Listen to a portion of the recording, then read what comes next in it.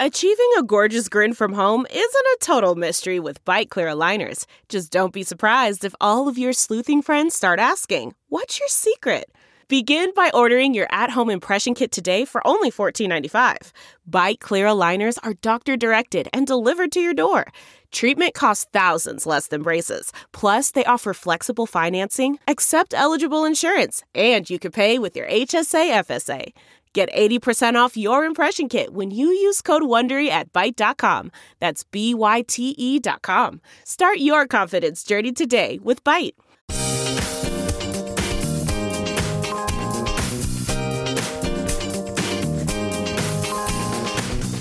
Your Ben Joravsky Show for this Friday, June 16th, starts now.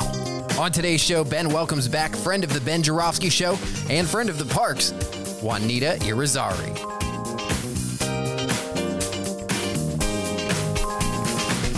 The Ben Joravsky Show is brought to you in part by SEIU Healthcare Illinois, Indiana, the Chicago Federation of Labor, the Chicago Teachers Union, and Chicago Reader. ChicagoReader.com for everything there is to know in the city of Chicago, where to go, what to do, what to eat, what to drink, and so much more. And if you like Ben Joravsky, well, he's over there too. Head to ChicagoReader.com/Joravsky. That's JORA, V as in victory, SKY. Hello again, everybody. Ben Joravsky here. We're calling this Modelo Friday, and here's why. Actually, it's What a Week, where we review the week's worth of news with a distinguished guest. Juanita Irizarry has agreed to be my distinguished guest, so she's standing by. She'll run through the news with me, but I just want to start off with this Modelo story. I'm following it, fascinating. I confessed to Juanita before the show began that I've spent way too much time reading about this story. That's time I will never get back. And it's like any kind of time investment when you're in it, you're like really in it. And all of a sudden you look up at the clock and go, oh my God, I've been reading about beer sales for a half an hour. I need a life. Anyway, so follow me in this one, ladies and gentlemen. This has to do with politics as well as beer. So for years and years and years, Bud Light was the number one selling beer in the United States of America. And then its share dropped as a result of a MAGA revolt. Yes, MAGA is revolting. I don't mean that MAGA is revolting, although I just said that. I mean that MAGA had a revolt. They were outraged. Outraged, I tell you, because Bud Light used in, I don't even know if it was a commercial, but they were trying to broaden their appeal for their beer by using an influencer, a transgender influencer, in a commercial, a promotional material. You know, all that reading I did, I actually did not discover what exactly was a commercial filmed. Was it just an ad? I couldn't see. All I saw was the reaction to using a transgender influencer. And so there was a revolt by MAGA. They said that Anheuser-Busch had gone too far. They were trying to like groom America and make America more open to trans people. God help us all with that one, huh? They were just like trying to shove their wokeness down the throats of good Americans who didn't want to drink it. And so they were not going to buy any more Bud Light. And they had all kinds of responses. Kid Rock, I don't know what he is. I don't know if he's a singer or a rapper. Excuse my ignorance, ladies and gentlemen. I know he comes from Michigan. That much I know. And I know he did a cover of Sweet Home Alabama. That pretty much exhausts everything I know about Kid Rock, except that he displayed his support for the boycott of Bud Light by lining up Bud Light bottles and shooting them. That's how MAGA deals. And they go, well, we're just going to shoot you. That's how MAGA shows it's upset. Anyway, so as a result of this boycott, Modelo has shot to number one. Modelo's lager has shot to the number one in beer sales in the United States of America. And this kind of blew my mind. Modelo is a Mexican-based brand for years and years and years, owned by Mexican businessmen, entrepreneurs. It's a huge beer company in the world, sells millions and millions and millions and millions of bottles of beer all over the world, but it's based in Mexico. And I'm like, wait a minute. I thought MAGA hated Mexicans number one. Isn't that what they said when Donnie, 2015, announced he was running? He goes, Mexicans are coming in over the border. They're rapists. Be afraid. Be very afraid. And MAGA just lost his little MAGA mind, and they joined the revolt against immigration across the border. Lock them up and then throw them back. And they've been pounding that drum for 8 years and have done very well with it, I must say. I even see Democrats, repeating some of the same MAGA talking points. Well, we do have a crisis at the border.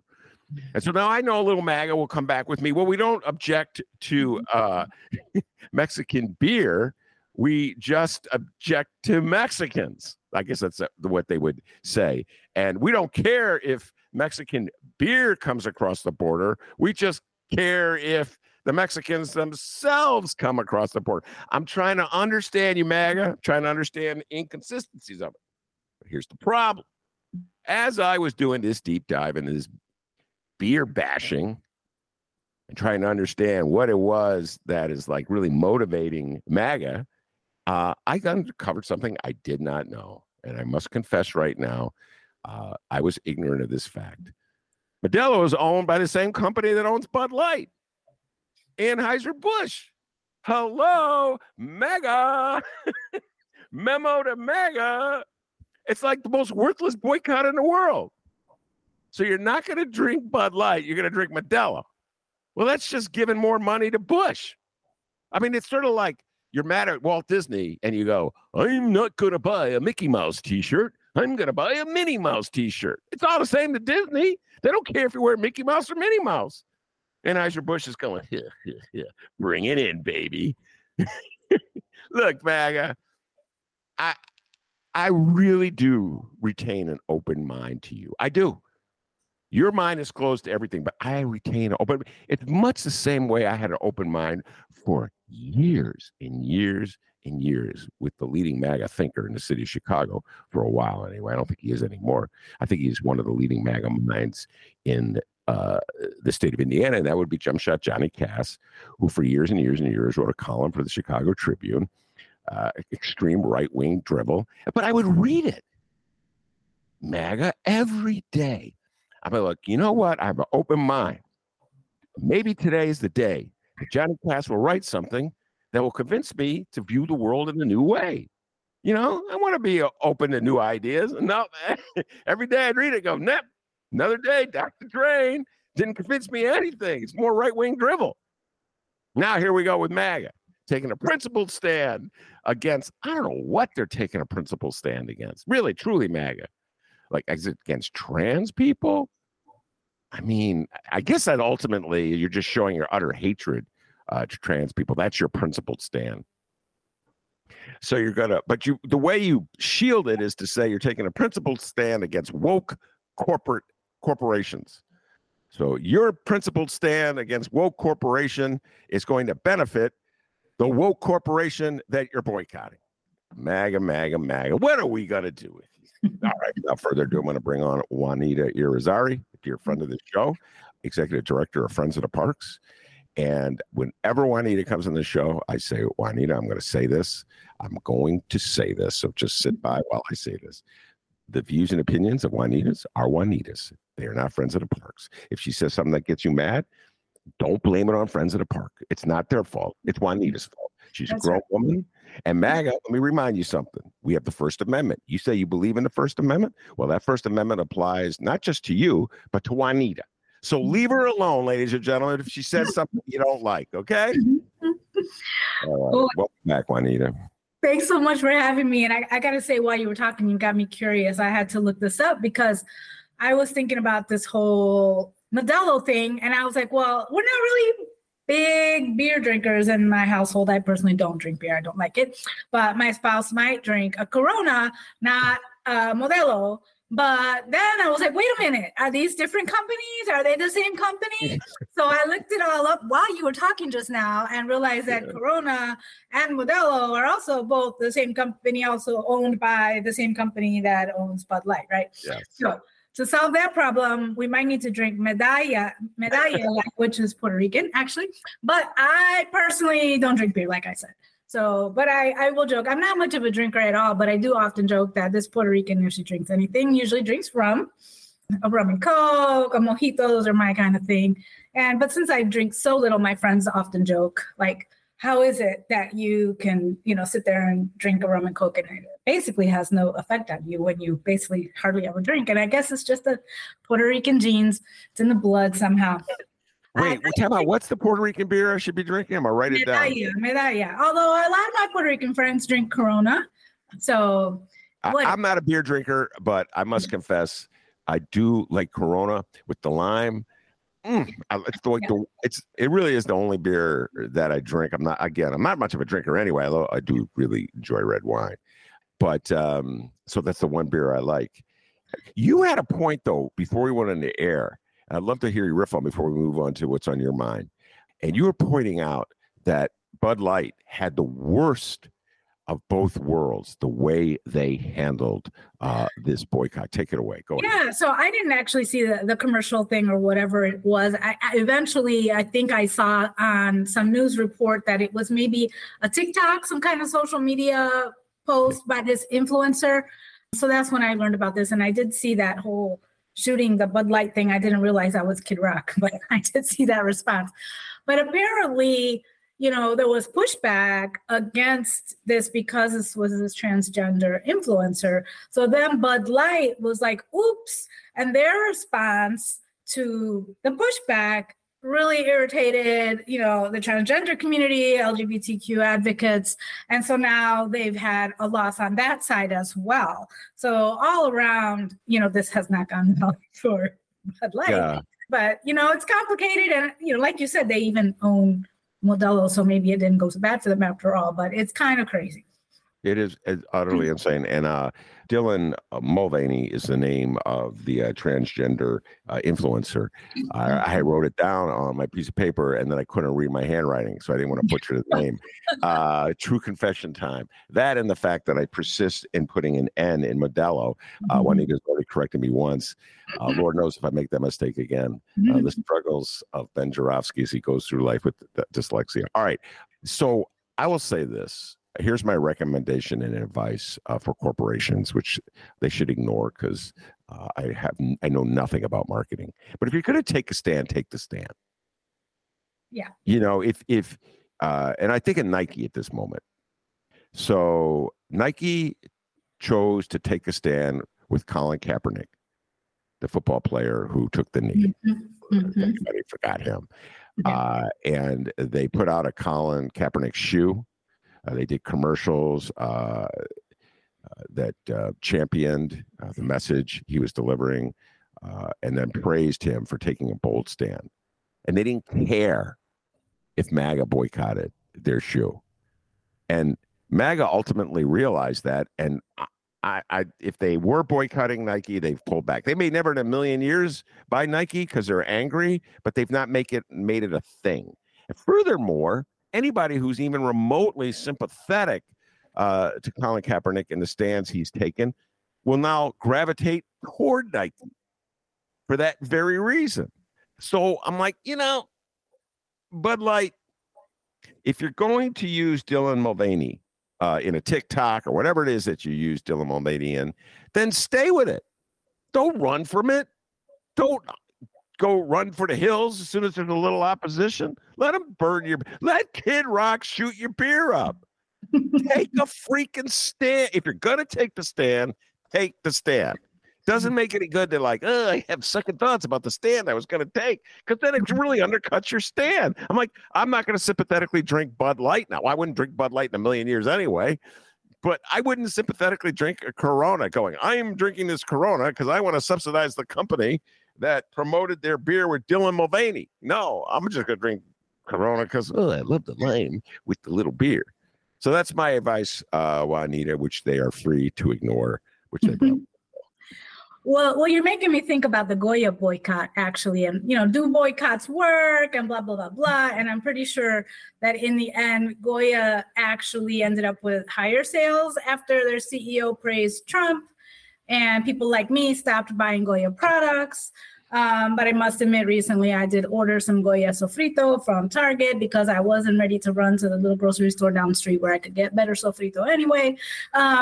So, the boycott thing is a complicated world. Doesn't always work. You came on the show once and talked about the Goya boycott. Yeah, there you go. Yeah. It's all coming together. And by the way, MAGA is also boycotting Target. You buy your goods from Target. Yeah, MAGA is boycotting Target because Target had a Pride Month. We're in the middle of Pride Month, so Target had Pride Month. I don't know, special sales. There were a lot of products at Target. I did run into them just when I ran into the store the other day. It was T-shirts and stuff like that. Although probably the LGBTQ community wants more than stupid T-shirts when it comes to Pride anyway. So. Well, where's your is the Target that you went to in the city of Chicago? This particular one, I was on vacation in California and ran into buy a bathing suit. All right. Okay. So you're in Cali, which is a MAGA unfriendly state by and large. Yes. If that Target were in, let's say, Florida or Texas, I doubt very much you would have seen those displays. Maybe it would depend what town. I don't know. Orlando. Maybe Austin. Yeah. But hey, all right, let's move on to what is on your mind. What's burning in your brain right now from this week's news? Go ahead, Juanita. Yeah, well, I went from Goya to Trump partly because we were talking about Trump the other day, and all of his being in the news this week, being under indictment, and I actually get quite a lot of joy out of that. But when I think about it, and I think of my friends and family, including some who live in Florida and Texas, and they are along different parts of the continuum. Sometimes people say back to me, well, how would you feel if Biden got arrested? Or how would you feel if Hillary Clinton got arrested? And honestly, my answer is if they did something wrong, then lock them all up. That's kind of generally how I see the world. And been really personally, my own political space is really involved in, pushing back against corruption in Chicago government. So I've been reading this week about family members of Joe Barrios, his son-in-law is now going to jail apparently, and family members of State Rep Eddie Acevedo, his two sons are in trouble, and my response to all of that is, please, it doesn't help our democracy for any of these people to get away with this stuff. So whether it's Trump, whether it's an Acevedo, and I engaged with one of the Acevedo sons when he was working on Governor Quinn's campaign, and I was working in the Quinn office, and you know what? I don't really care who's who. Lock them up, Yeah. So, and if you're in these spaces, you run across these characters, you really can't avoid them. And, it's really hard to stay completely clean in this city, in this county, in this state, because there's so much of this stuff. But I just say lock them all up. Well, all right. So this dovetails into one of my favorite themes, which I wrote about earlier this week for the Reader. And that is, the larger theme is that Democrats and Republicans live in separate worlds with separate rules governing each. In the Democratic world, if you break the law, or if there are charges raised against you for breaking the law, if you're indicted for allegedly breaking the law and forced to go on trial at the public's expense for breaking the law, then you have to be held accountable for that. You're not allowed to blame it on a vendetta or a witch hunt by a partisan, in quotes, prosecutor. You have to address the specific issues that have been leveled against you. Now, if you can prove and establish that there is a wide-ranging pattern of abuse by the prosecutor against people like you, then you have to make that clear, and you have to do it in a coherent and rational and reasonable way, not just to do it to divert from the fact that you broke the law. So when Democrats face the jury for having broken the law, Juanita, be it Michael Joseph Madigan's 4 cohorts in the Madigan trial that just ended, Alderman Ed Burke, who is going to be going to trial very soon, or the Acevedos, Joe Barrios' son-in-law, James Weiss, that you were just alluding to. When the Democrat is facing that charge, There is nobody that I know of in Cook County has rallies to say, you're the victim, James Weiss. You're the victim, Michael Joseph Madigan. You're the victim, Ed Burke. Nobody does that. Yeah. I don't know any Democrat. In fact, usually the people complaining the loudest are other Democrats. Yeah. They always say the press has a left bias. Every single reporter covering the Madigan trial, the Madigan Ford trial, if they have a bias, it's toward Dems, if they have the bias. Okay? So it's like MAGA, on the other hand, when Donald Trump breaks the law, or allegedly breaks the law, immediately says, oh my God, they're picking on us. Oh my God, they have a vendetta. Oh my God, Joe Biden's mean. Oh my God, we got to get rid of Merrick Garland. And then, Juanita, they move like to defund the police movements. Like, we're going to defund justice. We're going to defund the FBI. We're going to keep Merrick Garland from being able to fill vacancies in the Justice Department so we can starve them and they won't be able to prosecute anymore. Did they want the cops or did they not want the cops? Like, I'm confused. Once again, a lot of inconsistency in the part of MAGA. And you and I are struggling to understand the logic there. Yeah. But, so, and I'm going to put this to you. I'll get your response to this. So I struggle with this. I admit, I'm going to make a confession. Because I've spent, most of my life as a writer here in Chicago battling pretty much the same people you've been battling, Juanita. Yeah. I just started a little early. That's why I like you so much. Because I'm older than you. And then, you know what I'm saying? And I do it. We're the same basic party. I'm a Democrat. I admit it. I vote Democrat every time. But I'm fighting Madigan. I'm fighting Burke. I'm fighting Barrios. I'm fighting, just go to Daley, Rahm, all of a sudden. Like, after a while, I'm like, you know what? It's not a two-way street. I'm watching this lawlessness by MAGA trying to, election violations that Michael Joseph Madigan wouldn't even dream of doing, trying to reverse an election. And there's no support coming from the Republicans. They don't play by the same rules. They think Trump should be pardoned even before he's convicted. Yeah. That's what they're pushing for. So it makes me less, how do I say this? I'm losing my appetite to feel so much, to bash Democratic corruption in Chicago. I'm not condoning it. I'm just like, when I hear Johnny Cass bash Trump for trying to steal an election, then maybe, I'll join the chorus with, but I'm never hearing it. What's your thoughts about that? Yeah, I hear that a bit. And I hear friends, that I've done a lot of politics with on the streets in my neighborhoods kind of say similar things. It's almost like, well, they do it, so we might as well do it. But I personally have never been kind of an ends justifies the means kind of person. And I worry about our democracy if we let it go there, right? I mean, I think that even if we lose some small battles because we insist on doing it clean, that we lose our entire country if we decide to just let it all go to hell in a handbasket because, hey, the Republicans do it, so Democrats should do it too.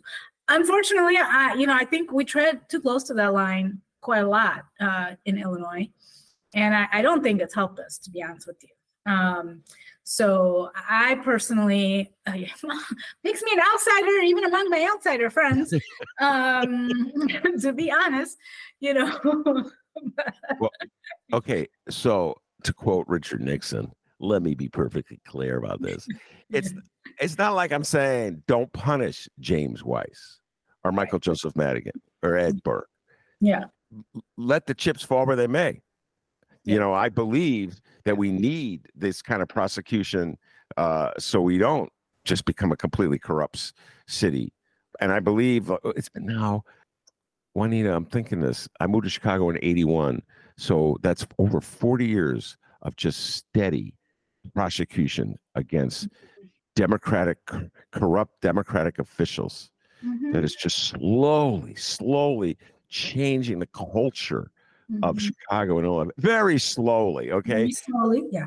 But it is changing the culture to some degree. And so I welcome that and I applaud that. What I was saying is, I'm just like, I'm seeing the world as something greater than the city of Chicago, and realize that the threats we're facing are outside of Chicago are greater than the threats I believe we're facing inside Chicago. So I'm losing a little of my enthusiasm for joining in on the bashing of Democrats locally. That's I get that. I still think that if we look at it from the point of view of the percentage of people that actually participate in electoral politics in our city and in our country, I always go back to, well, they think you're all the same, right? And for all the door knocking that I have done for myself and other candidates, you know, the number of times people are like, I don't care, y'all are the same. I don't care how nice you seem on the doors right now, y'all are the same, right? And so until people actually experience that they're not the same and really feel and believe that we're not the same, that I think that that's part of why we have such slow voter turnout, right? And so, you know, when I talk with folks about, you know what, when I was doing some politics back in the 1990s to try to get rid of Alderman Jesse Granado, and somebody's, you know, car was firebombed in the middle of the night, one of my colleagues who was doing a lot of organizing, I'm talking about a Democrat, right? You know, and when I talk about folks that, you know, I and others have run against who, you know, go to all the senior homes and help people sign, you know, their absentee ballots and send it in, and those seniors may not actually know what actually happened and who they voted for, right? We're talking about Democrats. So, you know, at what point are we going to say, really, that's not that different, right? And that can't be how. And then it's like, well, that's just the same. We have to play the game better than they do. And I'm like, well, I don't want to play the same game. I'm playing a whole different game, right? So if that's the game that we're trying to win at, then I'm out, right? Yeah. That's actually part of why I'm out these days. So, you know? You're not completely out. Not completely out. Haven't been doing the same level of retail politics, door-to-door stuff that I used to do. Let's put it right. There. Yeah. I have two responses before we move on from this topic. One, the way my brain works, and this is a cry for help. When you mentioned Jesse Granado, a name I hadn't thought about in a long time, I thought, boom, former alderman of the first ward. And then I wrote down, without looking on a phone, I wrote down, just to see if my brain worked, all the first ward aldermen who have followed him, just to see if I could still do it. And let me see if I got it right. Jesse Granado, to Manny Flores, to Proco Joe Moreno, to Dan Laspada. Did I get it right? You got it. You got it. I just saw Manny Flores last week, gave him a big hug because we helped bring him over the top in his runoff election. Because at the time I was working the 35th ward election and we got Ray Colon in over Vilma Colon. Vilma still hates me for that. And then, you know, since Ray won straight out, you know, a bunch of us went across the street and said, okay, Manny, let's do this. And, you know, Manny was there for a while, but then he stepped away and handed away to Joe Moreno, which I don't know was the best thing ever. You know? Hey, but now my former staffer, Daniel Laspada, is alderman, so that's not so bad. Is that right? I didn't know he was a former staffer. Yep. So when you were talking about the victory of working on Manny Flores' campaign and his victory and then working with Ray Colon, I remember writing about all those campaigns, and I remember Ray Colon beating Vilma, and I remember when Manny edged out Jesse Granado and how close it was. And it connects to what we were talking about, the slow process of quote unquote cleaning up Chicago. And each one of those elections was significant because it was like a good insurgency as opposed to overtaking the Capitol and trying to undo an election. It was Chicago correcting or healing itself. It was Chicago rebelling against machine politics. Listen, I really welcome Ray Colon's win. I thought Ray was a great guy. He took some tough stands back in, what was it, about 2003, I want to say. My memory may be wrong there. Yeah, that's about the right time. And he voted against the parking meter deal. Give him a shout out. But by 2015, Ray had lost the confidence of reformers in his Logan Square ward, and Carlos Ramirez Rosa emerged and denounced Ray as like a dinosaur, a machine hack, et cetera, and so forth. And it's just like all part of a process that has been going on, Juanita, that I was talking about since I moved here in the 80s. Part of it is in court where there's corruption trials. And so this is why I reject the notion from MAGA or for even alienated Democrats that they're all the same, because they're not all the same. This is my main point. One group plays by rules and the others doesn't. You get my point? No, you're right. You're right. And they're not all the same amongst the Democrats, that even younger folks now look back at Ray Colon and say all the same. Like, well, I actually knew these people. You know what? Some of you guys are going to have the next generation calling you all the same, right? Because it's hard and people wander off into the wrong places sometimes, and it's hard to keep everybody happy, right? So yeah, so we'll get into this in a little bit because it may reflect on the decisions Carlos have to make. I'm very closely and with great interest watching where that goes. Yes, Carlos Ramirez was a dear friend of the show. Has for the last 8 years. I just had to do that math really fast. Been one of the probably the most outspoken leftists on the Chicago City Council, pushing for what I guess they call them progressive policies on taxation and distribution of money. He's now the floor leader for Brandon Johnson. That moves me to what I'm about to say, because Brandon Johnson is no longer a candidate. Brandon Johnson is a mayor, and when you're a mayor, you have to appeal to the entire city, more or less, especially if you're a lefty. Mayor Rahm didn't feel that constraint. Mayor Rahm gave the middle finger to everybody, the leftist persuasion, from the moment he was running for office to the moment he left office. We'll talk about Lincoln Yards in a little while. So it all is coming to in my head, Juanita, a couple of headlines. One was this headline, let me call it up. I think it was in Cranes. I had a laugh when I read it. I'm going to get it right here. It had to do with Paul Vallis, who, as much as Northside liberals want to forget, was the candidate who ran for mayor in April. And he is the MAGA guy that you Northside liberals voted for. Now you're trying to pretend he didn't really do it. I predicted that within a year, no Northside liberal would admit that he or she voted for Paul Vallis, even though like over 50% of them did. Here's the headline in the Cranes.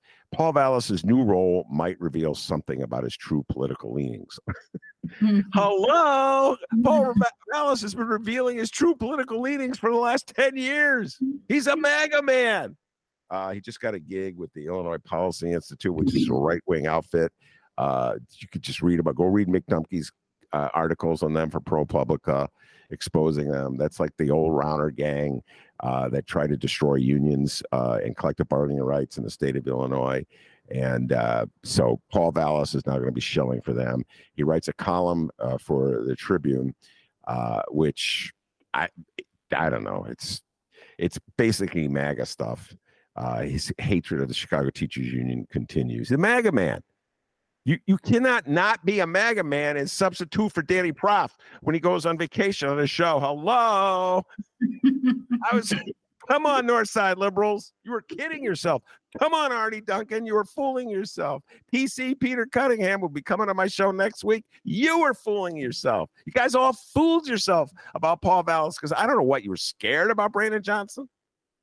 You were like afraid. That you've been so brainwashed that hate the Chicago Teachers Union that any candidate who comes from the Teachers Union is somebody you don't trust. So that's where you were at. You convinced yourself that Paul Vallis was a lifelong Democrat, even though he's not. And now you're acting surprised when he joins the Illinois Policy Institute. Oh my God, could he be really showing his true colors? Crane opines. Yes. They were there all along. You just had your eyes closed. You can't see his true colors if you have your eyes closed, which brings me to this headline, and I can't wait to hear you riff on this. So this is in today's Bright One, Chicago Sun-Times, Fran Spielman.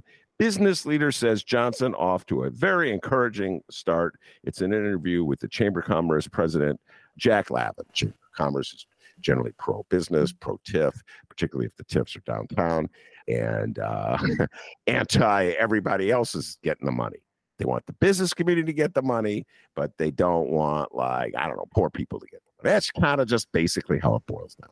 But he says he's surprised. He's pleased with Brandon Johnson. And this is like that he's like a reasonable human being, that he's pleasant, that he listens, and that he just does not immediately disagree with what you have to say. More or less, he's saying, well, I'll think about it. Like, let me get back to you. And I'm like, Juanita, I think this is like the third article I've read like this in the Sun-Times.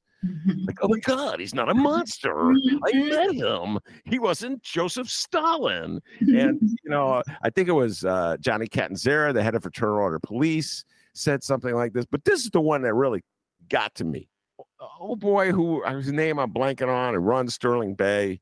I can't remember his name at the moment. I'm doing it off the top of my head. Andy Gore? Yeah, thank you. You would know. Andy is his first name. We'll just call him Andy. Andy had one. Oh, what a refreshing breath of fresh air here. Like, Brandon Johnson is open-minded about Lincoln Yards. Lori Lightfoot was so mean about Lincoln Yards, and she didn't help us promote Lincoln Yards. But now we have Brandon Johnson, and we have a good chance to get Lincoln Yards off the ground, because the reason it isn't off the ground is because Lori Lightfoot, that mean mayor, wouldn't support us enough. And now maybe even going to turn to the Chicago Teachers Union Pension Fund, the Teachers Pension Fund, to be an investor in the project. And I really am so happy that Brandon Johnson is our mayor. I'm like, God, help me here. Well, okay. Help me with this one. I need some help with this one. Take it away, Juanita. I know. I mean, there's so many things that you just said that crack me up or make me just remember the interesting spaces that I've walked alongside people in politics. But, my Facebook page has been pulling up memories lately. And Puerto Rican Parade, it's that time of the year. And I just saw a picture of myself marching in the Puerto Rican Parade on behalf of Governor Quinn with Paul Vallis. Woohoo! So, I remember the conversations about, Vallis back at that time. I wasn't on the political team of Quinn. I did just a little tiny bit of, on the side of volunteerism since I was actually working on staff for him. But I remember the conversations about Vallis really being brought on board to try to get the Republicans to vote for Quinn. So anyway. That is so true. Great memory. Right. He was Quinn's running mate in 2004. Yeah. What was it? I'm losing track of 14. 14, right. And it didn't work. But anyway, so I don't know why we're surprised that Quinn is that guy, that Vallis is that guy that's at least in the middle, not over on the Republican side. But anyway, we were talking about Lincoln Yards and Sterling Bay and all that. And I remember not so long ago, there was an article that I read in Bloomberg, and it came out, I guess Cranes printed it as well, in which Sterling Bay was blaming all of the delays and they're not being able to move forward on Lincoln Yards on Lori Lightfoot not cooperating. And I literally busted out laughing, and I busted out laughing because I have an awful lot of context because I'm on the Lincoln Yards Community Advisory Council. And, Friends of the Parks participates there because there's supposed to be a bunch of public green space. And we were invited by Lightfoot to be on that committee where I was. And, we struggle all the time to get Lightfoot to make life hard for Sterling Bay. I mean, the whole entire time, it felt like Lori was giving them whatever they wanted. So to see them complaining that Lightfoot is the reason for their delay, I literally busted out laughing.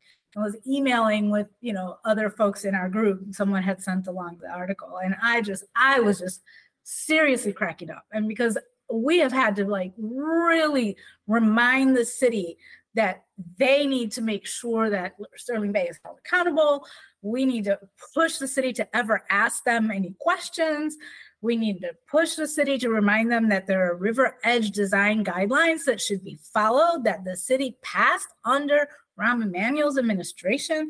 And every time we would see a presentation from Sterling Bay, it seems that everybody from Sterling Bay to the city had forgotten that there were existing guidelines. So to have this idea that it was Lightfoot was giving them a hard time, I don't know. I mean, maybe there's some things behind the scenes that I wasn't aware of, but I had the exact opposite impression, right? And then there's this pandemic and an economic slowdown that meant that there just wasn't a market for a lot of the stuff they wanted to do. And, the things that they would bring forward to the Community Advisory Council were often out of order of what they said that they were going to bring to us. They said, oh, we're going to do this. Oh, never mind. We're not going to do this. We're going to do this other thing because of different economic opportunities seems to have arisen. But most of it's not working, right? But that doesn't have anything to do with Lori Lightfoot. Not that I'm trying to defend Lori Lightfoot. But the other very interesting thing about this conversation is reading about folks like Carlos Ramirez Rosa, who were aligned with those of us who were trying to delay or stop the mega TIF, right? And folks like Amisha Patel, who was very much leading the anti-mega TIF effort and, even sued over that, and then was on, Brandon's transition team, now talking like, hey, look at you, this might be a really cool thing. I got some more good laughs out of that one. So, I will say my thoughts about it are, hopefully now there's a mayor who will actually try to say, let's actually make this be good for the little guy somehow, right?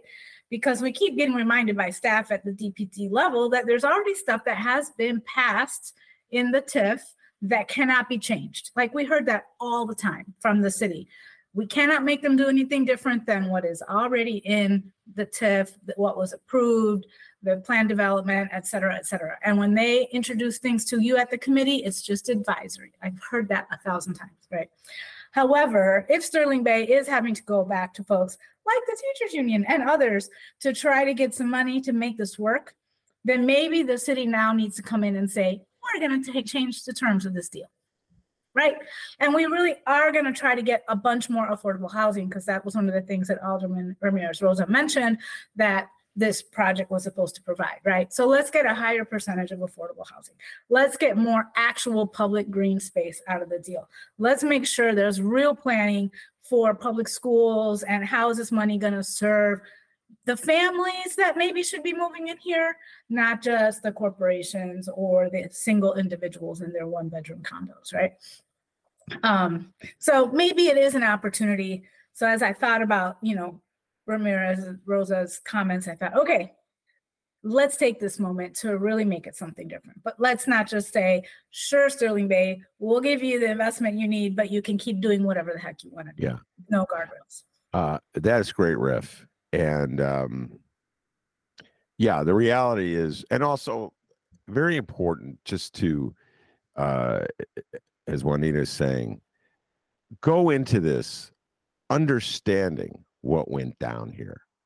Yep. And not rewrite history for the sake of political convenience. So the reality is that Mayor Rahm, in his last city council meeting, and over 30 of the aldermen, many of them were still in the city council, awarded a $1.3 billion handout to these developers to develop was essentially an upscale project in an already gentrifying area. And as Juanita pointed out, Lori Lightfoot campaigned against that handout.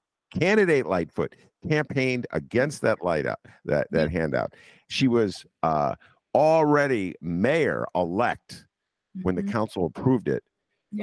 And she pretended as though she had forced them to make serious reforms, and then she said, okay, you have my blessing. There were no serious reforms that she made. It was still the handout. It was a deal that she campaigned against and then sanctioned. And then when Amisha Patel went to court with her activists to undo it, Lori Lightfoot sent in the lawyers at our expense to fight Amisha Patel's lawsuit. And got some judge, you can always get a judge to side with the city on a TIF deal, to throw out Amisha Patel's lawsuit. So you can't tell me, Sterling Bay, that Lori Lightfoot was your enemy. She went to bat for you at least twice in a very meaningful way, particularly with that lawsuit. And what happened, as Juanita said, was we had a pandemic that has destroyed essentially the office real estate industry in this city. And so much of that project was based on getting corporations, or I don't know who was going to move their offices there. And now, Juanita, I just read in the same article where Jack Lavin is talking about how great Brandon is, how it's radically changed, and that the office environment is radically changed. We may have to confront the fact that 50% of vacancies will exist in the downtown office market. So that's what you're facing, Sterling Bay. Got nothing to do with Lori Lightfoot. She didn't do anything. I'm sorry. They rewrite history, Juanita, and you're an old guy like me. You go, no, I still remember this. Don't force me to accept a rewritten version of the past. Now, are you hopeful that Brandon Johnson or the Teachers Pension Fund, if they give a green light to Lincoln Yards, that they could force Sterling Bay to do what Sterling Bay should have done? Well, how many years ago was it? I just think there shouldn't be any terms by which anybody gives Sterling Bay anything without making them make those changes, right? So I'm not at the tables. Nobody's asking me. And we don't know yet if the new mayor is going to re-up the Lincoln Yards Community Advisory Council and if anybody's going to ask me any opinion in any space. But it does seem like it's an opportunity, right? If Sterling Bay is shopping for help, right? Say, well, here's the terms if we're going to help you, right? And here's the things that you've not committed to under what was passed before, right? And now's a chance to go back and say, there are going to be amendments to this, right? Because we heard that from DPD staff all the time. We can't make them amend this. Well, how about now? Make them amend it. Yeah. Oh my God, they'll say anything.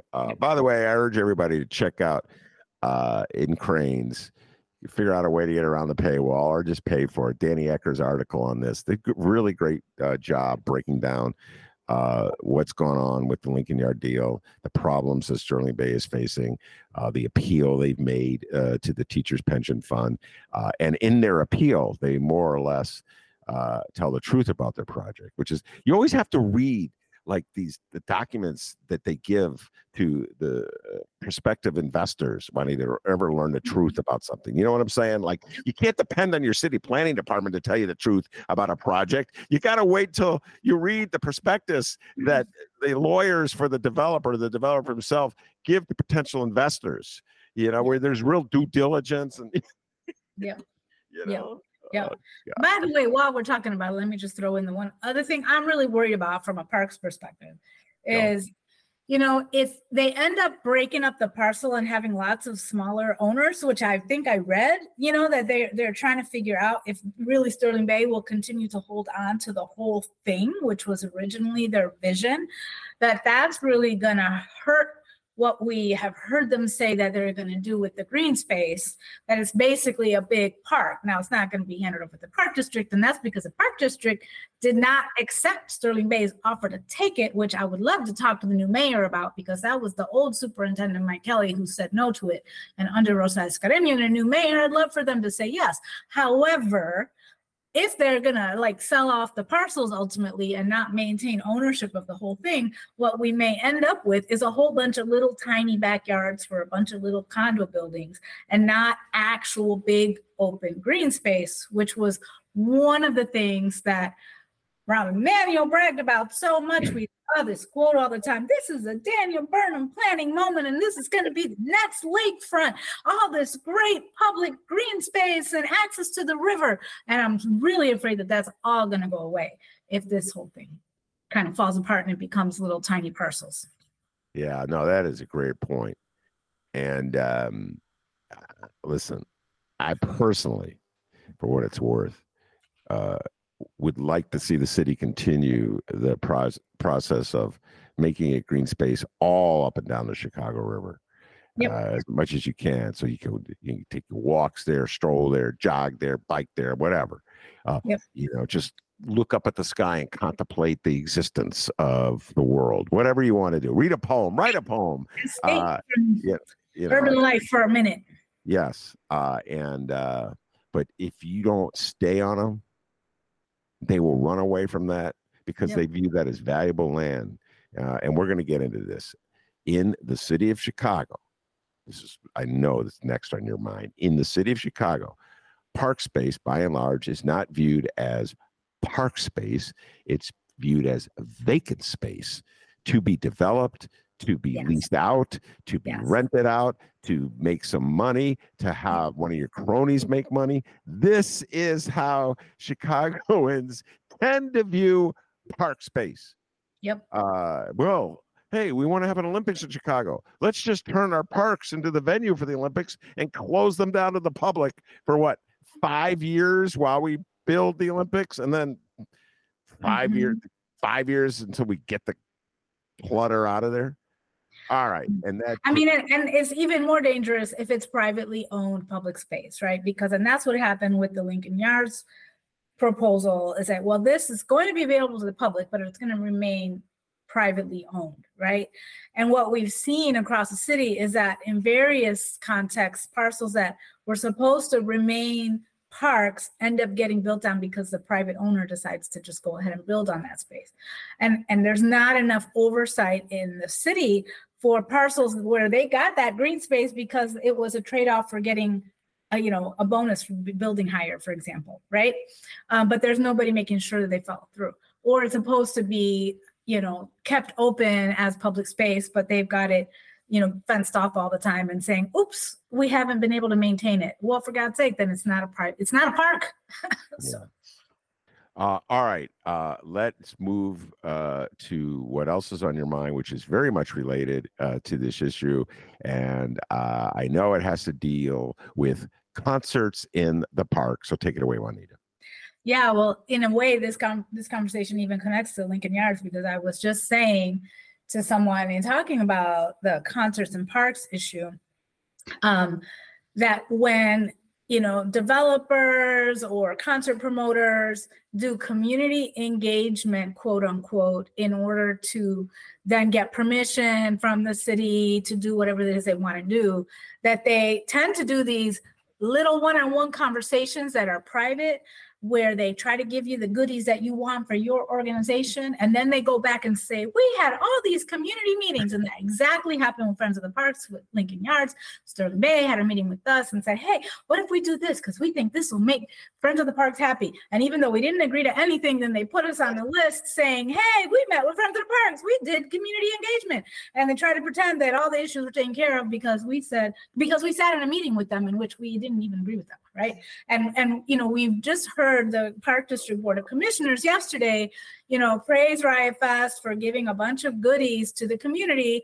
Now, I will say they did give Riot Fest a little bit of a hard time, right? But once again, Riot Fest goes out and gives grants to certain nonprofit organizations, right? The ones that are hooked up, that are willing to get on a bus and wear the t-shirt and go to the meeting and say, yes, I support Riot Fest. And lots of other community members who've been fighting for months against this thing don't get anything out of the deal, right? And so there's just this whole way things get done in Chicago that really make me sick. And after sitting and standing outside the Park District Board meeting this week, because the line was out the door, honestly, like the room was at capacity, by the way, at their brand new Chicago Park District building, this was the first Park District Board meeting in their conference room, which they clearly did not build big enough to host these meetings. A bunch of people were out in the lobby. I couldn't even get out in the lobby and I had to go to the bathroom. So I told my staff, I'm going to go to Dunkin' Donuts and I'm going to get some coffee and go to the bathroom and come back. So then for a while I was standing outside along with a bunch of other people, but eventually got inside the lobby and really just watched brown and black people verbally scratch each other's eyes out over these issues, right? And I just left there with so much psychic pain, because really we're once again making people who already live in pain and trauma fight each other to get a few crumbs, right? When what really could happen is that the Park District Board of Commissioners, who sees themselves as trying to make this process better, and so does Superintendent Escareno, and they were glad they got more out of Riot Fest, said, but you know what, you guys could have just presented to Riot Fest a community benefits framework that said, this is the category of things and the kinds of things we want you to give the community in order for you to get your permit, right? Instead of just saying, fill out the permit application and then all hell can break loose between community and people can nearly kill each other and scream at each other and create racial tension where there isn't racial tension over things like, I watched an alderwoman yesterday telling people that if they didn't agree with her, it's because they didn't like Black people and they don't want any investment in their community. Even though I've been at meetings for the last 8 months with Black people standing up in there saying, I don't want Riot Fest, right? They're turning something into a racial thing. It doesn't have to be a racial thing. We have lots of racial pain in our communities. They're real issues, but then we exacerbate things with stuff that's fake, right? Yeah. In order to let capitalists do whatever they want to do with our communities and give a few crumbs to the neighborhood and give people a few jobs and say, this is economic development, right? And I say all that to say, I don't necessarily think every concert in a park is bad. There are times when it makes sense. It's contextual, right? But the process, the painful process of making poor people fight for scraps is not the way to figure this out. That's what I have to say. Yeah. Wow. And I'm all over the map with this one, and I'll tell you why. So again, anybody who doesn't know what specifically this is, Riot Fest is a big concert. I'm not into. I stopped listening to music in '79, so I don't even know the groups. I'll be honest with you. I'm just gonna fess up. But it's looking at the pictures of the groups and looking at the people who showed up. It's more like white people's music. Okay. Yes. And it's in a park that's surrounded by mostly Black and Latino communities. Okay. Yes. So there's that dynamic.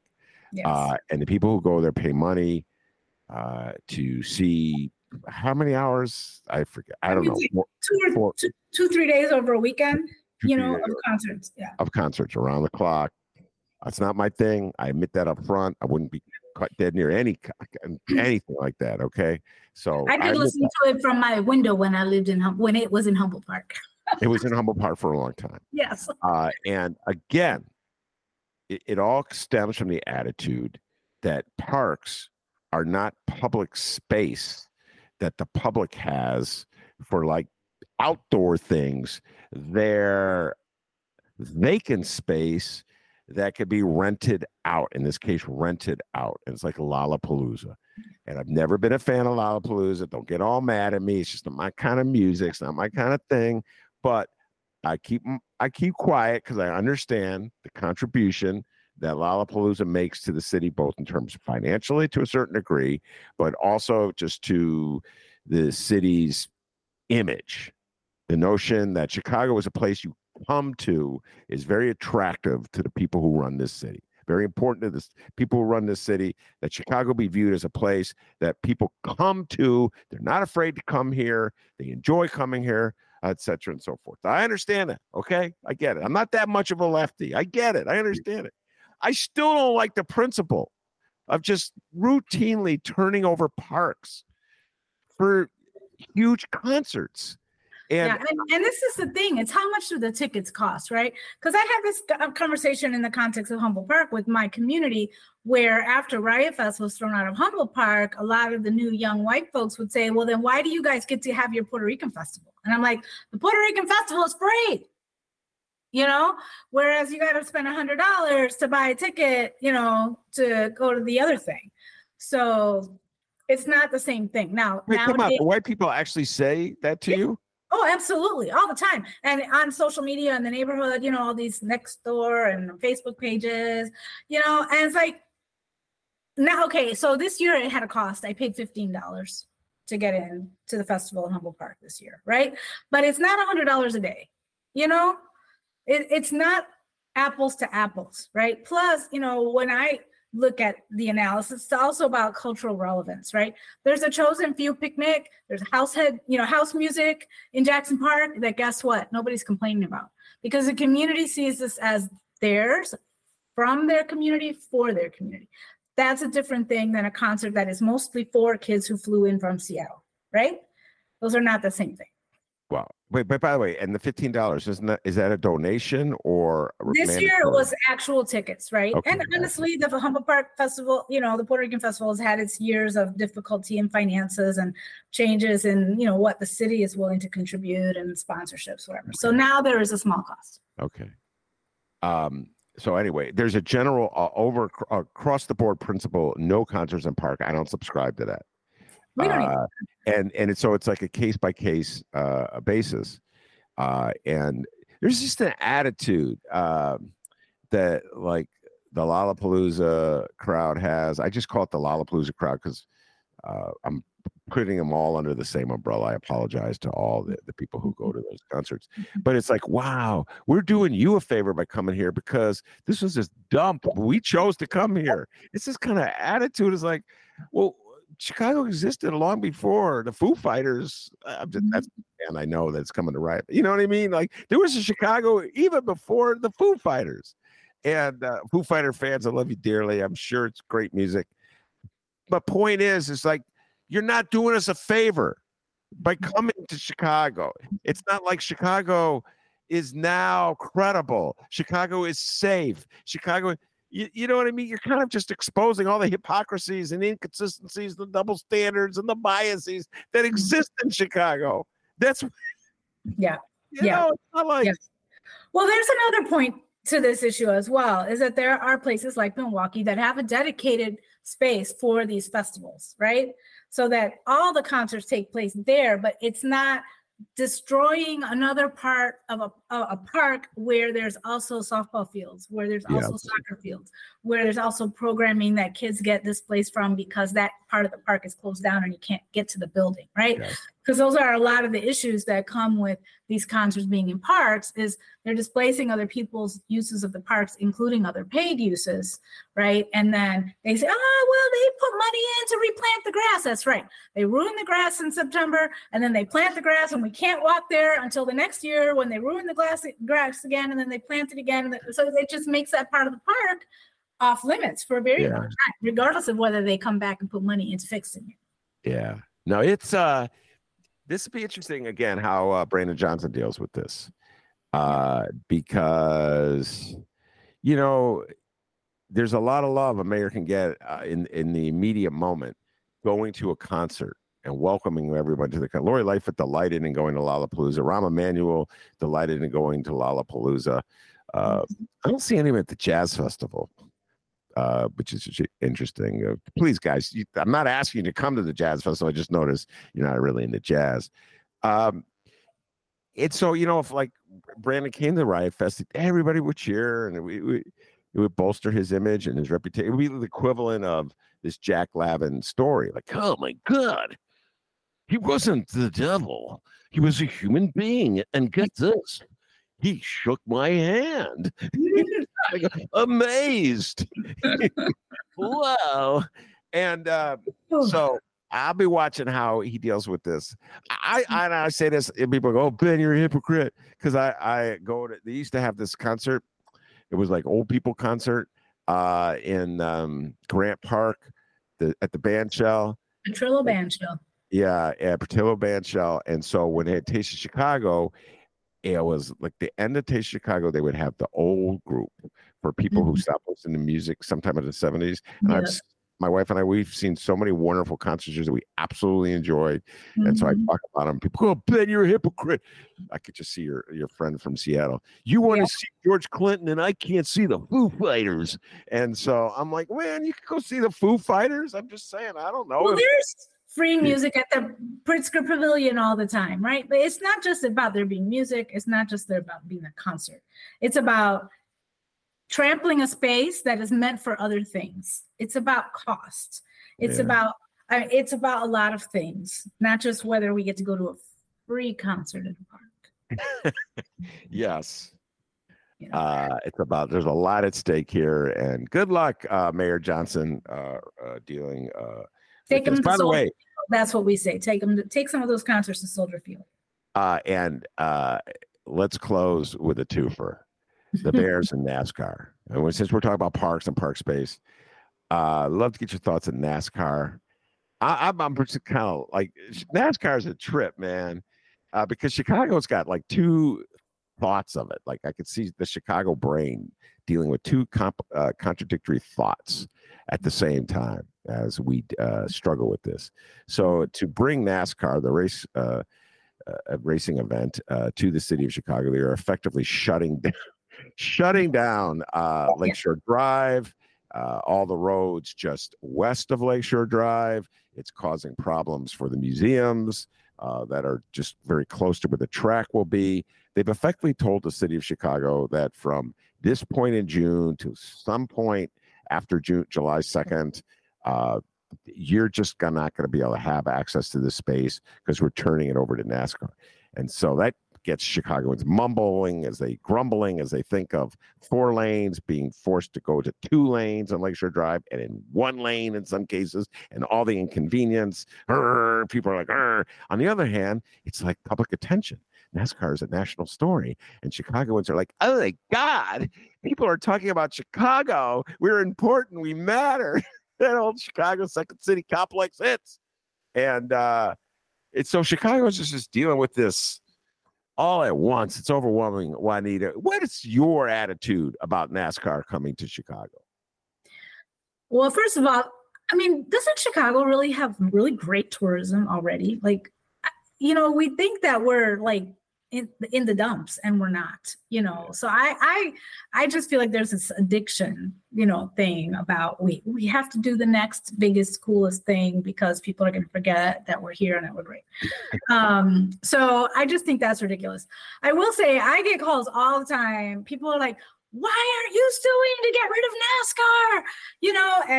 NASCAR? Wouldn't it be nice if everything that we thought was really stupid had a legal lever to get rid of it? And that's just not the case, right? So, I think I'm going to duck and look away and not be in Chicago and make sure my staff don't need to go to the office during the next couple of weeks because it's going to be hell being down there. I did drive past the grandstands the other day. And I can see how, some people will find it cool and interesting, but I'm still worried about cars flying through the air, safety concerns. I've heard, some of the explanations lately that, that driver who was talking about maybe it wasn't safe didn't really mean that. And it was just that it might mean they have to drive slower around the 90-degree turns. I mean, I just think it's crazy. Yeah, no, that was the driver's Bubba Wallace. Yeah. Probably the only NASCAR driver that I can name. He's the guy they pushed forward as the front man for this project in Chicago because I believe he's the only black driver on the NASCAR circuit. And so he came to Chicago, and there was a press conference. They made it seem like this was a civil rights initiative, like they were trying to this deal was going to somehow or other benefit black people in the city of Chicago. I'm like, man, every time they need to sell something to the public, this is where they go with it. And he made a comment to a reporter regarding he was uncertain about the race course itself, and that was taken to believe that maybe he was worried about cars flying off the race course. And then NASCAR officials assured the city of Chicago, no, he's talking about the race itself and how drivers would handle the curves. So I could, contradictions here are so many. This was about a year ago. I don't know if you were following this. There was a panic about drag racing in the city of Chicago is overtaking the city. And now they're saying, well, we really want to encourage young people to think about speed racing as a career and a vocation. I'm like, wait, which one is it? You want to deter the drag racing, or you want... The city of Chicago will say absolutely anything, ladies and gentlemen, to promote whatever they want to promote. And it's upon you. It's incumbent upon you. Now, don't be like MAGA. Don't just swallow whatever they tell you because, MAGA, Donald Trump said it. You're a little more, you're Chicagoans, you're Democrats, you're a little smarter, you're more sophisticated. You don't have to believe whatever your mayor, your alderman, your park district commissioner says. It's not like written stone, okay? You're better than MAGA. How about that, Juanita? All right. Bears. Wow. They want out of sorter. We could do a whole show on this, and we're closing down this segment with it. So we'll take a mini dive, not a deep dive. Yep. Your general thoughts about the Bears playing Arlington Heights off of Waukegan, off Naperville, and now the city of Chicago to try to get the best handout, the biggest handout they can get for their stadium. Go ahead. Yeah, well, I mean, of course, they're doing what they need to do to get the best for them. I think nobody thinks that Soldier Field is the right place for them, including them. and including, most folks have figured out that, subsidy to get them to have a dome stadium, to keep them at Soldier Field is kind of crazy. And there's, public trust doctrine that really Friends of the Parks will clearly wield if necessary to keep them from trying to build some, big community of other amenities down and at the lakefront at the current location, right? So, I think they are thinking about other big swaths of land, and the most interesting conversation that I've heard is folks thinking that they should go down to the USX site in South Chicago. And I don't know what anybody down in the neighborhood thinks. So I'm just very interested in, hearing community conversation about those things. But I the idea of subsidizing them, who wants to give billionaires tax subsidies? I don't hear many people wanting to do that. So. Yeah. Del Marie Cobb, good friend of the show, wrote an essay or her column. She set it out yesterday where she was inviting the Bears to take a look at that South Side site, the old steel yards. Cam Buckner said the same thing. Yes, Cam Buckner said the same thing. He said it on the show, on this show about 2 weeks ago as well. So I'm going to bring both of them back. We'll have a full discussion about this. I'm fascinated by it. I'm against the idea of giving the Bears a handout to build in a place that doesn't need investment. Yeah. So like I'm telling the people out in the Heights, look, you do whatever you want to do, but I got a feeling that old racetrack that the Bears purchased and then they're tearing down, demolishing the racetrack. I believe in time you would fill that place up, just like I believe Lincoln Yards in time would have filled up without the handout. We didn't need to give them that handout. It may not have been the spectacular project they had in mind, which they're not getting anyway, but you would have developed it over time. So that it's a similar principle. But then you get into something like a huge vacant site on the south or west side, and I'm like, well, now I'm listening. Yeah, it's different. What's the community benefits agreement going to look like? What are you going to offer? How are you going to work with the existing parks that are there right now? I mean, you could give a whole lecture about all the parks on the far southeast side that are joined this potential site and how a Bear Stadium may or may not fit with that. Right. What are our other alternatives to developing the site? And we're going to sink public money in this. What are our other alternatives? That's like a legitimate conversation, the kind that never happens in the city of Chicago. I just want to say, that's right. Well, the Alliance of Southeast has been holding together the coalition for a Southworks CBA for a long time. And so I would imagine that their voice would throw itself into the mix if the city's try to move this forward. I would hope that with Brandon Johnson as mayor, that he would be talking to them. And they represent folks as far north as South Shore Cultural Center and as far south as the Indiana border, who've been thinking about what should happen at that site. And they have 4 pillars that I believe are economic development, workforce type things, affordable housing, environment. I'm missing one, right? But they put that together on their own. Like before we even knew that it was happening, and we were like, "Woohoo, this is great," because we love how it aligns with our parks vision. But folks should be talking to them in that community. And would folks like that think it was worth public subsidy to make sure a community like that was getting, a real benefit from it? That's a good question. Yeah, we'll see. And again, the skeptic in me thinks this is just all a play by the Bears to force Arlington Heights to give them a deal on the property taxes, to put a cap on their property taxes. And so they're playing all these other rival sites against Arlington Heights. That's, I think, the play there. And, so to a certain degree, we're just helping the Bears make even more money than they're making. Not that they'll ever return the favor with a good football team. All right, Juanita, thank you so much. It's been a blast. And you did your homework. Ladies and gentlemen, she had to do homework. She had to read stories. I mean, my brain work on a Friday afternoon. Jeez. She has to work. So thank you very much. I appreciate it, Juanita. And we'll be talking to you real soon, all right? All right. Thanks a lot. It's good to be with you. That's the great Juanita Irizarry from Friends of the Parks. I also want to thank producer Chris for doing an outstanding job. And I think Juanita will agree when I say this. Hey, producer Chris, give yourself a raise. Take it out of petty cash. Have a great weekend, everybody. And remember, you can always download previous Ben Joravsky shows, get Benny J bonus interviews, and so much more, all at chicagoreader.com. Follow the Ben Joravsky Show on Instagram at Benny J Show and all over the internet on your favorite streaming and podcasting platforms.